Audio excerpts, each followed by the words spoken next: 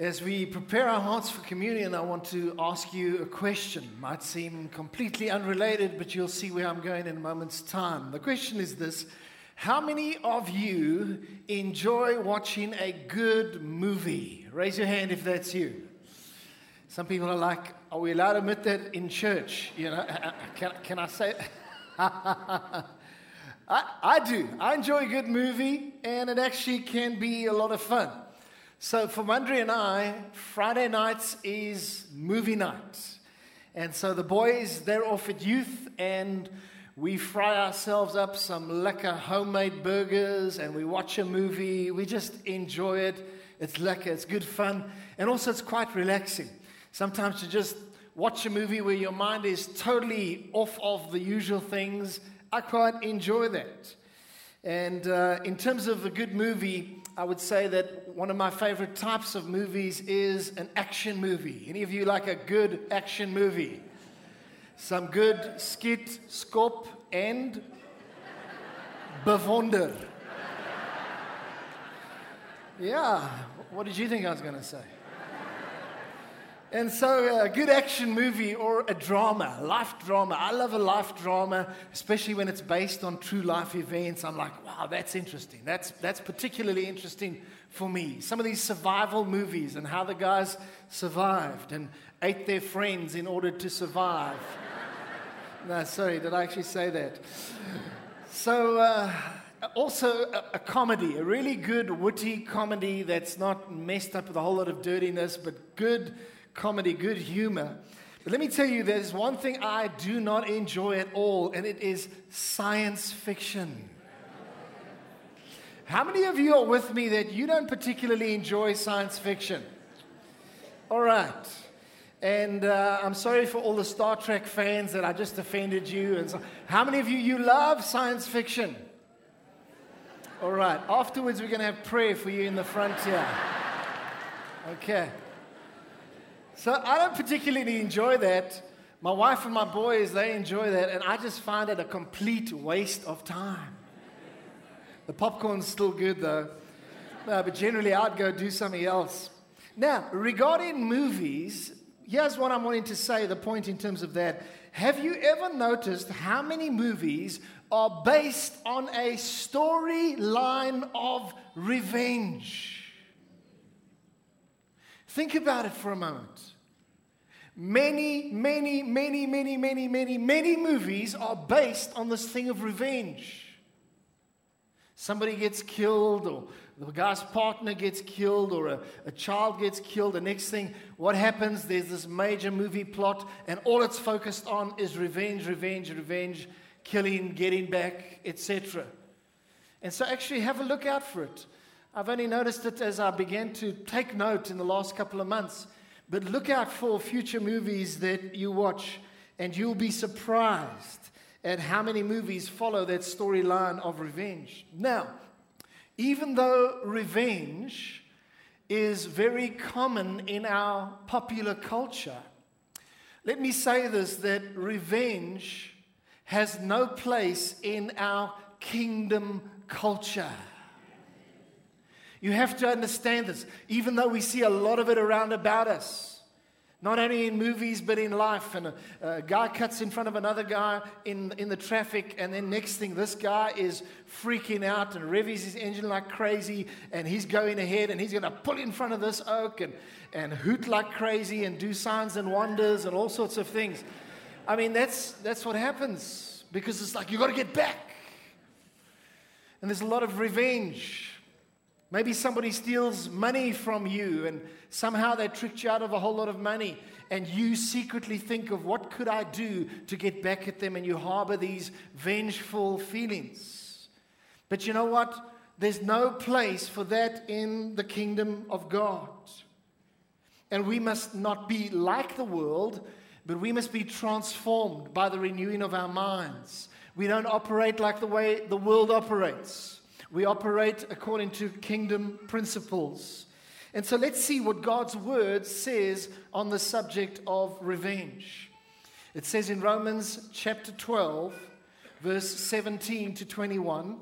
Today I'm reading from the English Standard Version. I particularly like the way it brings it across in this translation. Here it says, in verse 17, it says, repay no one evil for evil, but give thought to do what is honorable in the sight of all. If possible, so far as it depends on you, live peaceably with all. Folks, in South Africa, we need to be doing this. That was a bit of a muted response. The scripture says, if possible, so far as it depends on you, live peaceably with all. Verse 19, beloved, never avenge yourselves. That's what God says. You see those 3 underlined words? Say that with me, please. Never avenge yourselves. Come on, one more time. Never avenge yourselves, but leave it to the wrath of God. For it is written, vengeance is mine. I will repay, says the Lord. To the contrary, if your enemy is hungry, feed him. If he is thirsty, give him something to drink. For by so doing, you will heap burning coals on his head. Do not be overcome by evil, but overcome evil with good. Now, that last little bit says that, for so doing, you will heap burning coals on his head. And some of you are going like, yeah, coals on his head. Now, that's not quite what it means. Many, many years ago, there would often be a central fire in a small little village community. And what would happen is the big fire would be burning there, and then next thing, people would go from the surrounding little houses right close by, and they would get coals, carry them in a type of container on their heads. They would go back to their house, and they would cook their bread and do what they needed to do. And so actually, this is a picture of doing an act of kindness to your enemy. An act of kindness to somebody that you would, in your own heart, want to seek revenge against. And God says, do an act of kindness. Turn the other cheek. Act in the opposite spirit. For in so doing, you will, this is my paraphrase, blow their mind and potentially win them for Christ. So let's understand it correctly in terms of that. And David in the Bible, he was somebody that suffered grossly unfair treatment from Saul. Saul really did his best to make David's life miserable and to try to kill him and so on. But you know what? David did not seek revenge, even when he had the opportunity and even the perfect opportunity for revenge. David did not seek revenge, but this is what the scripture says. David said, may the Lord avenge the wrongs you have done to me, but my hand will not touch you. Can you say that about somebody who has done things to you that have been grossly unfair? Can you say, I'm leaving it up to the Lord to avenge those wrongs, but as for me, I will not lift a hand against you? You know what? David was a man after God's own heart. He operated in the right way, and as a result, he was pleasing God. We need to act in the opposite spirit. Here's the thing. When we try to take revenge, it's like we are trying to sit on God's throne. And we are trying to be the judge. And we are trying to be the ruler. God has never called you to do that. But something that I want to point out to you, and this is very important. Listen carefully, when we choose not to seek revenge, it shows that we truly trust God. We really trust Him. And we trust that He is the one that will perfectly execute justice in every situation. It may not come as quick as we're hoping for, but I want to tell you, even though the wheels grind slowly, they grind very, very thoroughly in terms of God bringing about what is just. And so we have to realize that when we choose not to seek revenge, it shows we truly trust God. We trust Him to make sure that justice is done. And so I want to say to you, let's do the better way. Let's do the more excellent way by rather trusting in God and know that vengeance is His responsibility. It's not mine. If you seek it, it'll destroy your heart and destroy your life.